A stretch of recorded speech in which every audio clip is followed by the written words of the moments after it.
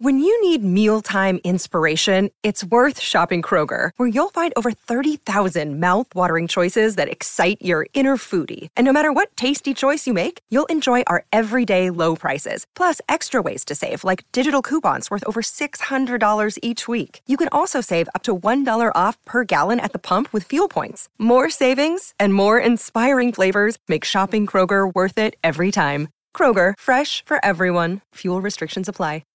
Hey, it's Melissa Rivers, and welcome to Group Text. Stay tuned for a new episode. Hey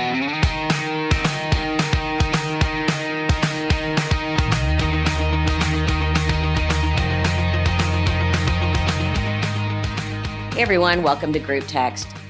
I have someone who I know and adore and is one of the most creative people I've ever encountered and have had the opportunity to get to know. Haven't worked with yet. Still working on him about that. Not yet.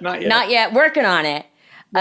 Sabrina is here, of course, and we are welcoming Marc Cherry. Now, if you don't know who Marc is, he is a creator, a showrunner, a writer, a producer, and the man behind the scenes of so many of your favorite shows, from Desperate Housewives to Golden Girls back in the day when he was but a young pup. And I love the title of the new show, which is Why Women Kill. And that is something I feel like I am sort of psychically with you on, because I've thought a lot about murder during all of this. You know what? Yeah, the life has changed so much in Hollywood in just the past year since the first season of my show premiered. And getting ready for the second season, I feel so much more juice, so it's going to probably affect the writing of season 2. But thank you for that lovely intro. And it's lovely to see you. Sabrina, it's lovely to meet you. And you as well. So, we're coming up on the anniversary of my mother's passing. And I've been thinking a lot, and I'm sure a lot of people have, about sort of the state of comedy in the culture now. And you have always, it's funny because we look back now on Golden Girls and think of it as so tame, but at the time it was cutting edge to do. It was shocking. It was shocking to have a show about, women who were not young. But you've always... Older women talking about sex was unheard of at that time. Exactly. And all of your shows have always had an edge. But I guess my biggest question, and it's what I've been thinking about, because people are always asking me, what would my mom be saying during this? What has happened to comedy? We are living in a cancel culture where nobody can put a step wrong. Is comedy dead as we know it? I actually think that for my 2 cents about it, the people who your mother is most aligned with, the stand-up comics, are on the forefront of the battle of saying, no, I'm allowed to joke about this. I'm allowed to say these words. This is necessary for our culture. And stand-ups have a unique ability to do that because they're self-employed. They're not subject to as much corporate influence as say a sitcom writer is, because a sitcom writer, you're answering to the studio and the network. And I've been very heartened by the stand-up comics who really make their outrageous jokes. And when people on the internet descend, as they are wont to do, they fight them and go, this is necessary. And there are many people who agree with that. And so I think your mother would probably be very proud and would agree with a lot of the people who say some stuff that I would, maybe some of it makes me laugh, maybe it doesn't, but I appreciate their ability to say it, because what good is freedom of speech? Freedom of speech, they always say it's freedom of speech, and you don't have to worry about the government's involvement. But if we get to the point where, well, no, there's not really freedom of speech because the internet will shut you down, then we don't really have it. So I'm heartened by the people in the world of stand-up who are the ones fighting. And that being said, I can also speak for the other side, which is there's nothing wrong with being a little bit more sensitive to the feelings and opinions of people who have felt disenfranchised. I think we can. So I think we can do. I think we can walk and chew gum at the same time, which is we can be a little bit more sensitive to what we say, but we must fight to the death to defend other people's rights to say offensive things, and especially in the world of comedy, because hopefully what you're doing is you're not trying to just hurt people, you're actually trying to get a laugh. And isn't that always the case where it's usually the person, what they said wasn't even remotely funny? That's usually the most offensive stuff. Yes. I mean, you might be able to walk and chew gum at the same time, but most of us can't. But as a writer and creator of shows that have always been forward, and not necessarily in the language, but in the topics and the edginess, how are you going to navigate this? I mean, we brought up fighting with the studio, fighting with the network. We used to have, and me as the EP especially, we used to have endless fights with the network with things we wanted to say, or my mom wanted to say on Fashion Police. We got to the point that we would put in 2 or 3 things that were so offensive that they felt like they were doing their job pulling them out, and that way the other ones that we wanted could sneak in. Like, it literally became a barter system. As a creator, and again, I keep going back to, maybe you don't realize how far out in front you are. How are you going to do this? There's such a craving, especially for comedy right now, yet all the streamers and all the networks are terrified. How's it going to affect your creativity? I feel like it's a tightrope for you.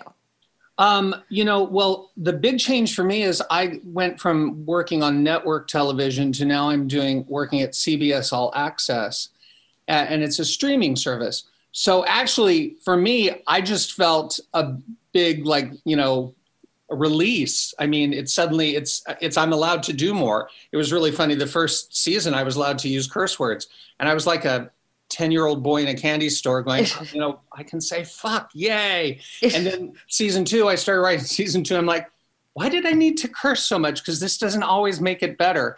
And I realized I was having my own little rebellion from some ridiculous network strictures.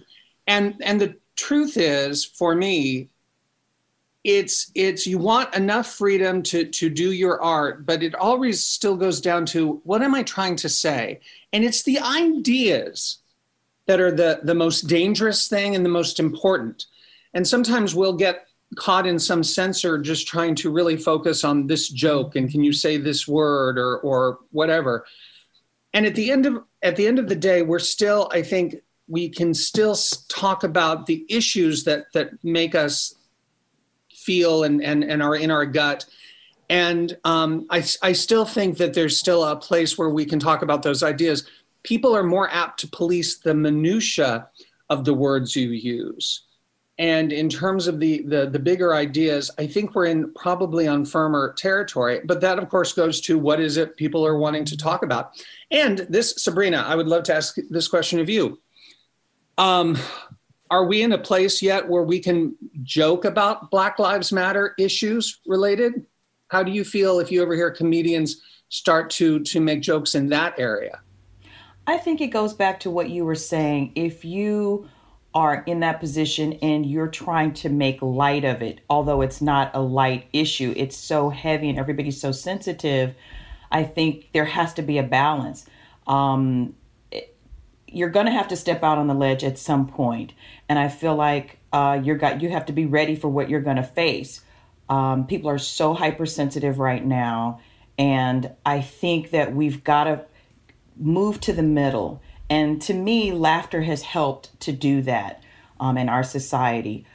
How to do it? Yes, it's going to be a challenge. It really is, because let's be honest, you're not going to please all the people all the time. There's going to be someone, somewhere, some troll that is feeling some kind of way. And you have to be respectful, too, of that. But I think there needs to be a move, a shift, just for a lighter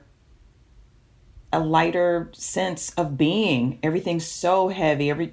Everything's just so tense right now. And being able to laugh has been proven to be helpful, I think.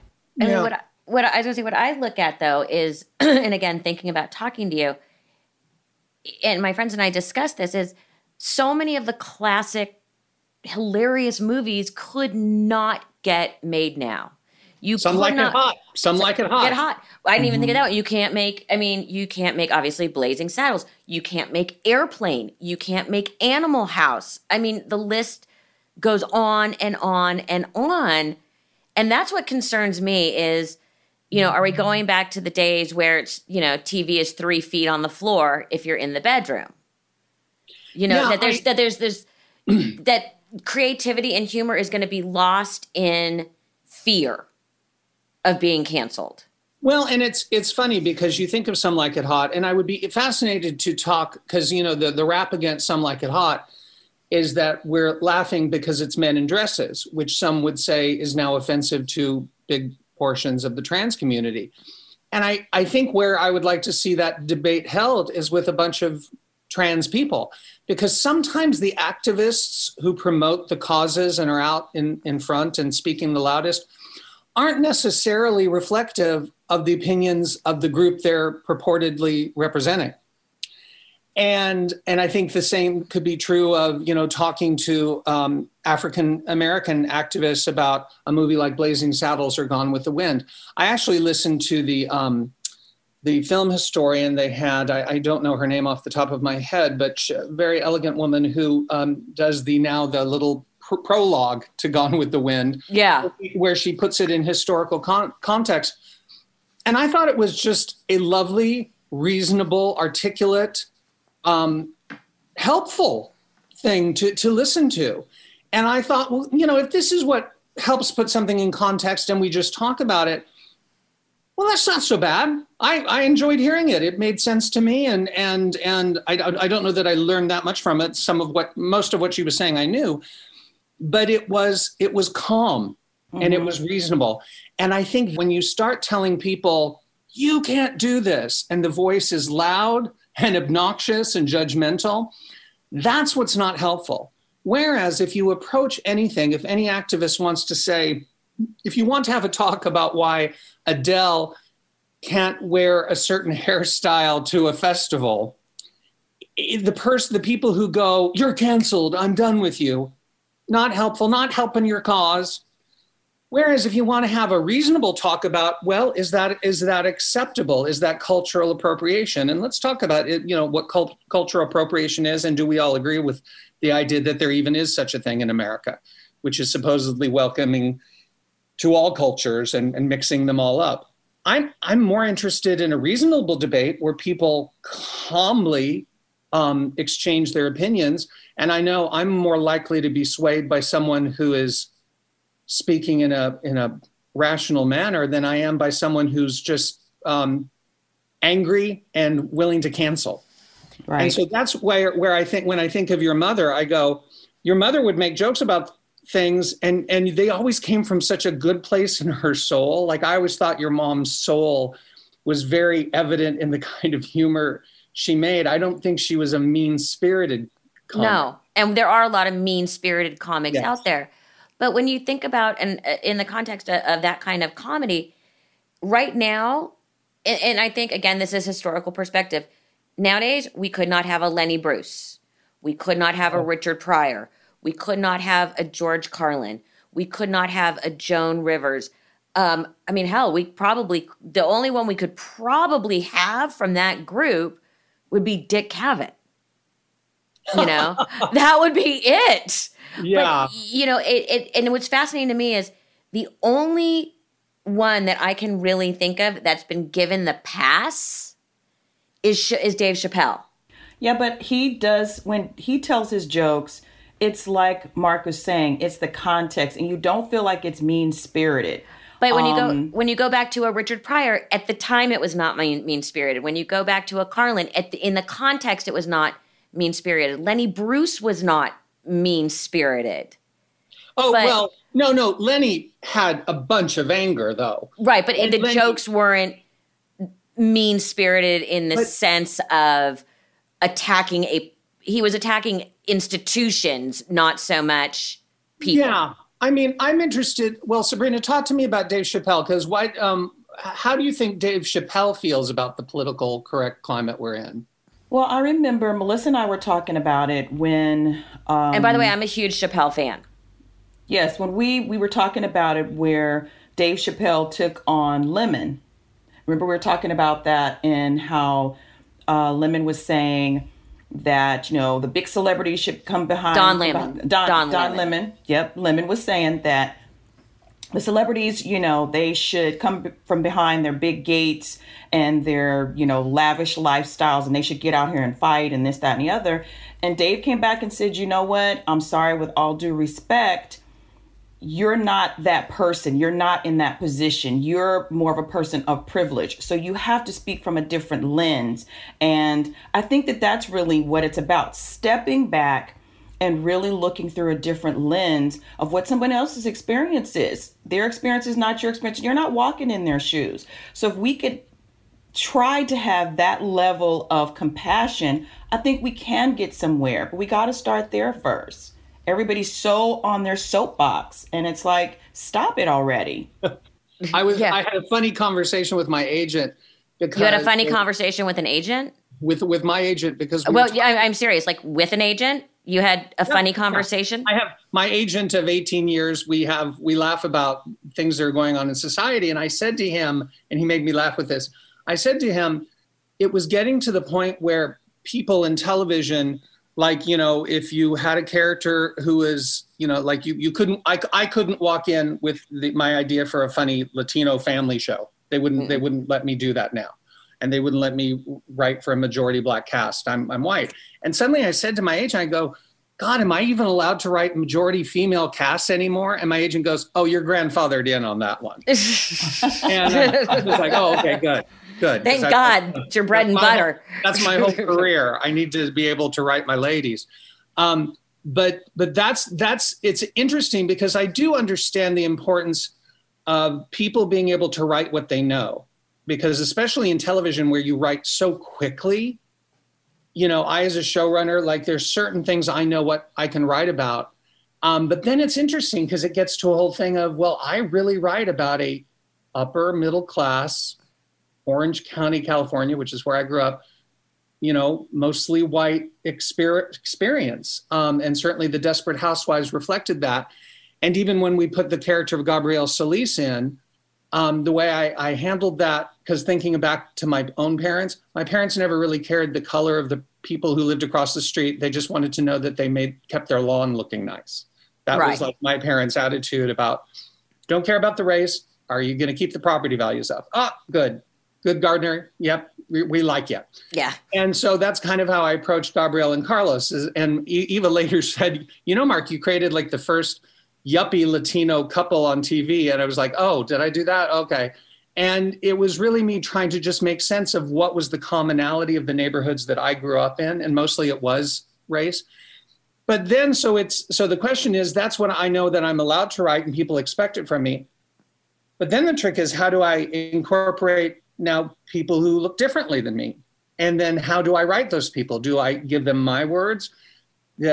Some people would say, well, just get writers who represent those groups and they'll write that. And I go, it doesn't quite work that way, because ultimately I have to own every character I write. So it's usually people who don't write TV and don't know how to write TV telling you how to staff your show and how to do it. And that's, I think, when you talk about being terrified, that's the thing that scares me, is when we're being told you need, you as a white guy, you can't do this or this or this. And sometimes I go, gosh, I want inclusivity and I want people to have chances, because if you're talented and you have a voice and you have something to say, you should have a chance. But I don't like it when it feels like censorship. So that's kind of what we're talking about for whether it's stand-up or comedy. We're into a weird sort of censorship quota thing that starts to really restrict an artist's freedom. And that's where my spidey senses start tingling, because I go, we can't have that. So that's, I think, the place we're in right now, is trying to balance both, which is let everyone write their characters, but don't get too dictatorial to the artists, Right. I mean, that opens up such a huge question about, and it's something I feel like, and, with self-editing and being very self-conscious about what to say and what is allowed to be funny, whether it's funny or not. And I find in writing, I'm holding back. And I find that incredibly difficult in the creative process because I'm someone, and with my writing partner, we throw everything against the wall. You know, if anyone ever saw the first draft of something, yes, I would be over. Yeah. You know? Yeah, I'm a lot of writers feel like if you can find my first draft, you now may begin to blackmail me. Yes, absolutely. Right. You know, but I find like what you're saying with the creativity, it's very stifling. I mean, Sabrina sees first drafts of stuff, and as funny as they are, you send it back to Larry and me going, no. Well, you know, what I'm always telling her, Mark, is that, you know, you have to kind of also think about your audience. You're going to have those that intellectually really kind of get it, and that's no dig on anyone. But if you're telling the joke at that level and you're not kind of, I hate to sound this way, but you have to kind of resonate with your audience to a degree. And so sometimes someone may not get the joke, and you want the person to laugh. So how can we, you know, be creative in a sense to draw them in so everybody is included? Now, that's kind of the way I see it sometimes. And so she's like, really, Blanche? You didn't think that was funny? I do, but I'm a part of your group. I get your humor. You want it to touch the masses if possible. Yeah, but and tone. If you start out with a show that's going to come after everybody, you get a little bit more license. So sometimes the totality of what you're writing will help. Mm-hmm. I was recently watching a Modern Family rerun, which I think is just a terrific show. But they did a joke about the little Asian daughter of the gay couple. And at some point they had given her a little child's car to drive, and she drove it through the house and she crashed it. And the Eric Stone Street's character made the joke, well, we always probably knew she wouldn't be good at driving. And I laughed. Yeah, I've seen that episode. I laughed, and then I went, wait, are they allowed to make that joke? And this is a rerun, so they had made it a few years ago. And I thought, I wonder how much Sturm and Drang they went through to get that joke on the air, or if any, and would they be allowed to do the same joke today? And so it's a fascinating thing because they made fun of the stereotype. So it's weird because there's actually, they admitted, the character kind of admitted to their own buy-in on a stereotype.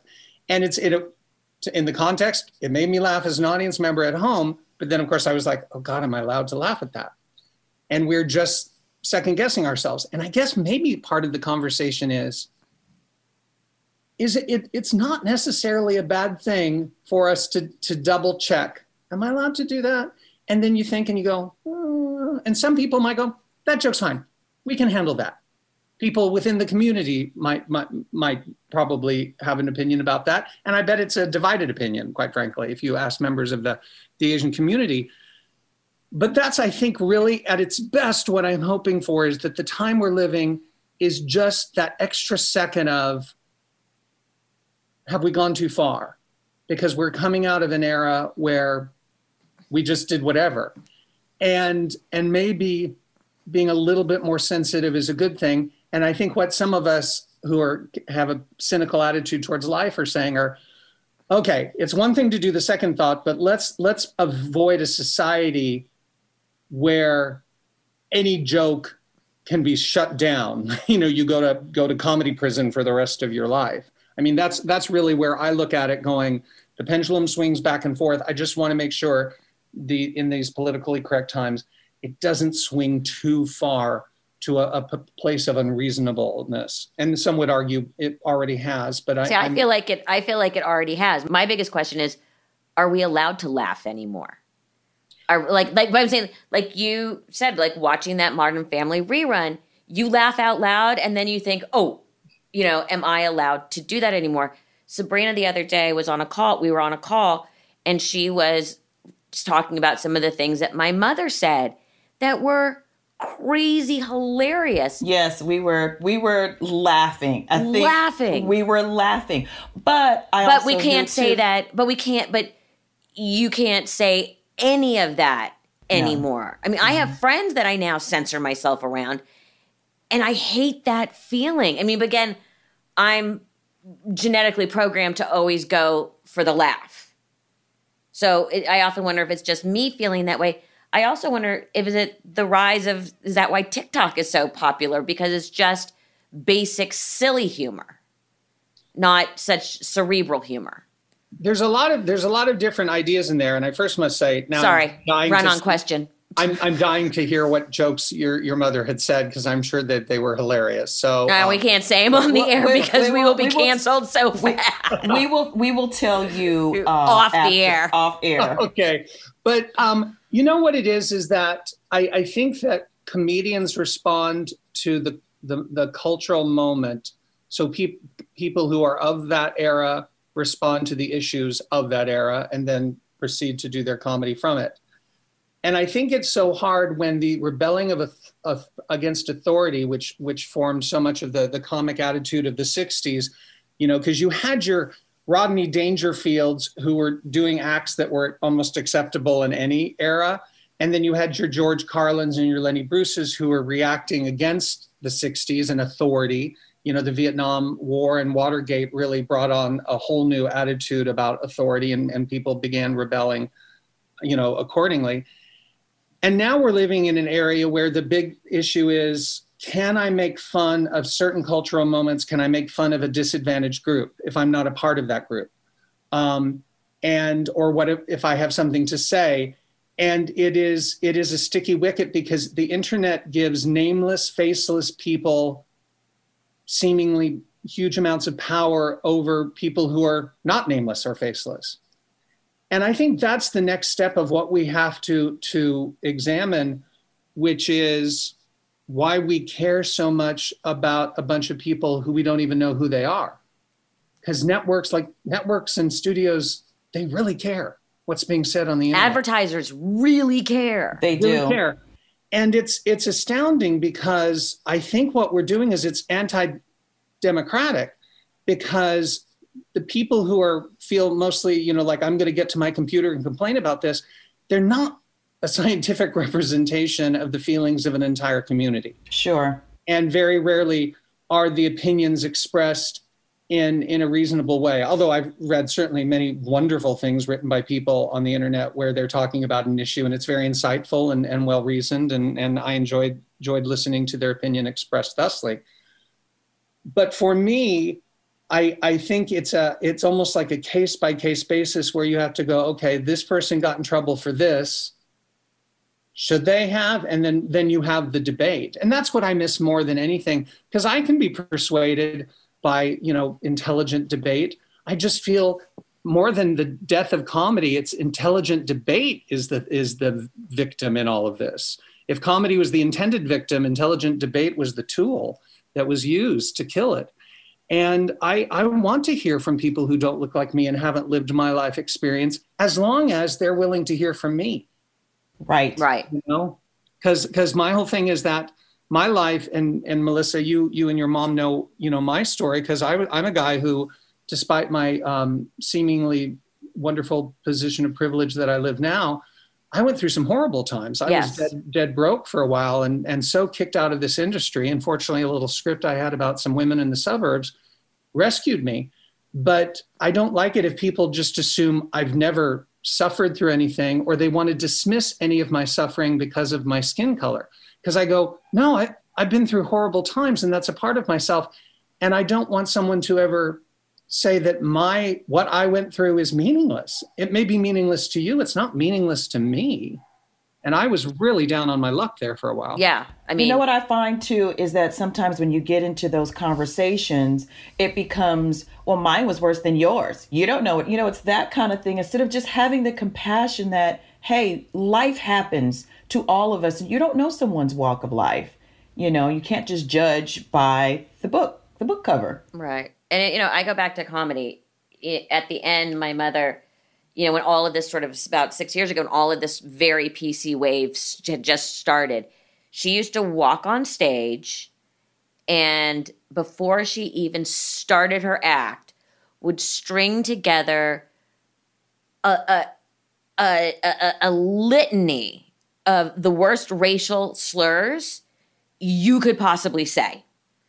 And she would then stop, and you could hear the air being sucked out of the room. And she's like, we're all something.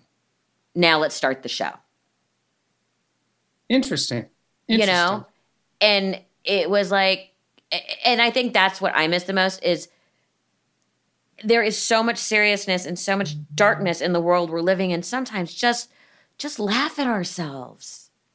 We're all something. We've all gone through something, whether you're making fun. I mean, I just saw something. I live in Pacific Palisades, which is very Desperate Housewives. Someone put up the funniest thing I have ever seen about how you know you're in the Palisades.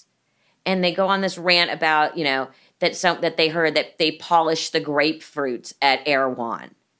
And literally laughing out loud. And you think, oh my God, there's probably people out here who are finding that offensive. I think we've also lost the ability to laugh at ourselves. And I think that's sort of, it's this heaviness. Well, you know what? It's so funny that because you brought up Blazing Saddles before. And as you know, that movie uses the N-word in it for a couple of punchlines. We also couldn't do Young Frankenstein, by the way. And the thing that I think about for me, because as a gay man, you know, I've certainly had some pejoratives hurled at me. And so I've had to ask myself the question of, okay, how do I feel about a stand-up comic ever using that word in his act?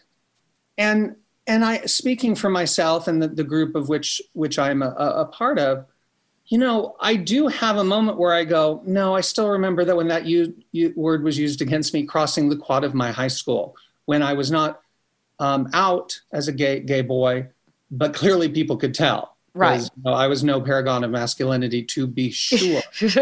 And I'm sorry to laugh, but I just love how you phrased that. No, yeah, it's maybe it was the skipping that tipped them off. Anyway, that or the pearls. You know, one of the two. One of the two.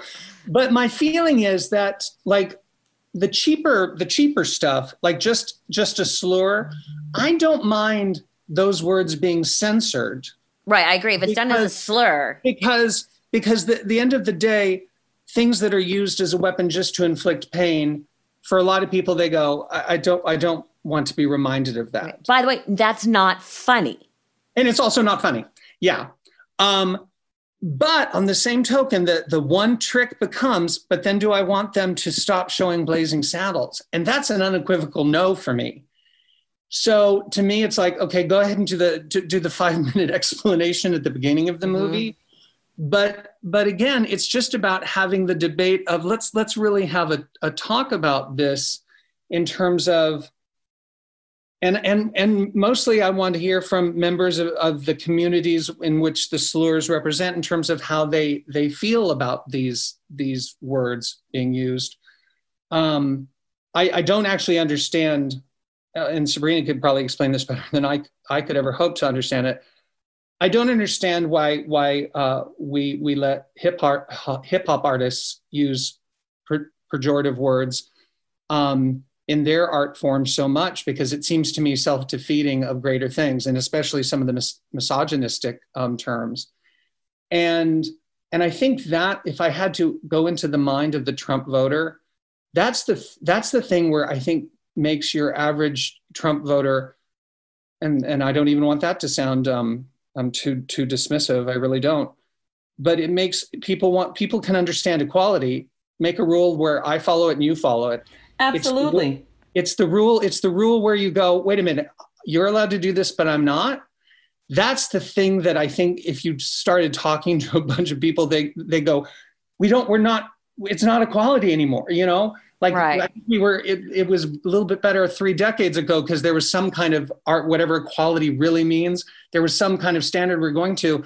And now the whole, you're allowed to say something, but I'm not, that's really frustrating. And I think it's the death of comedy. Well, think about Richard Pryor. At some point in his career, toward the end of his career, he stopped saying the N-word because he felt like it was a disservice. Right. And so until you as an individual come to that consciousness, then, we could talk to them all day, hip hop or whomever, when they're saying, oh, you my nigga, because what they're saying, it's supposed to be like, you're the homie, you're the friend, you're the brother. But honestly, you hear that word out in the streets and you're like, those are fighting words. And it's like, okay, you're on, which side of the fence are you going to get on today? I mean, I think there's certain words that are off limits. But, again, it comes back down to, and not about that, and we can go into a much deeper discussion because it's something that Sabrina and I do discuss a lot, is, artistic license, which I think is different than comedy. I think it's hard to put. It's a step, it's a cousin to it, but it's comedy adjacent. Kind of like parts of Beverly Hills, they say are Beverly Hills, but really they're Beverly Hills adjacent, even though they have the same zip code. Exactly. Mark, I love you, adore you. I want to continue this conversation. You are brilliant. And what I love is you're so smart and you see this in such the broader perspective. And I am so grateful. Sabrina, I'm sure I hope you're feeling the same way. I am. He has such a huge heart. That's what I would like people to take away from this. Yeah. I cannot thank you enough for joining us. Well, it is so, can I just say, when I heard that you were interested in having me on, one, it was like, oh, good, I get to see Melissa. So that, that was it. And also any chance I get to pay homage to your mother's work is worth my time, because I was such a fan of her as an artist and as a human being. So thank you. All right, my love, you take care.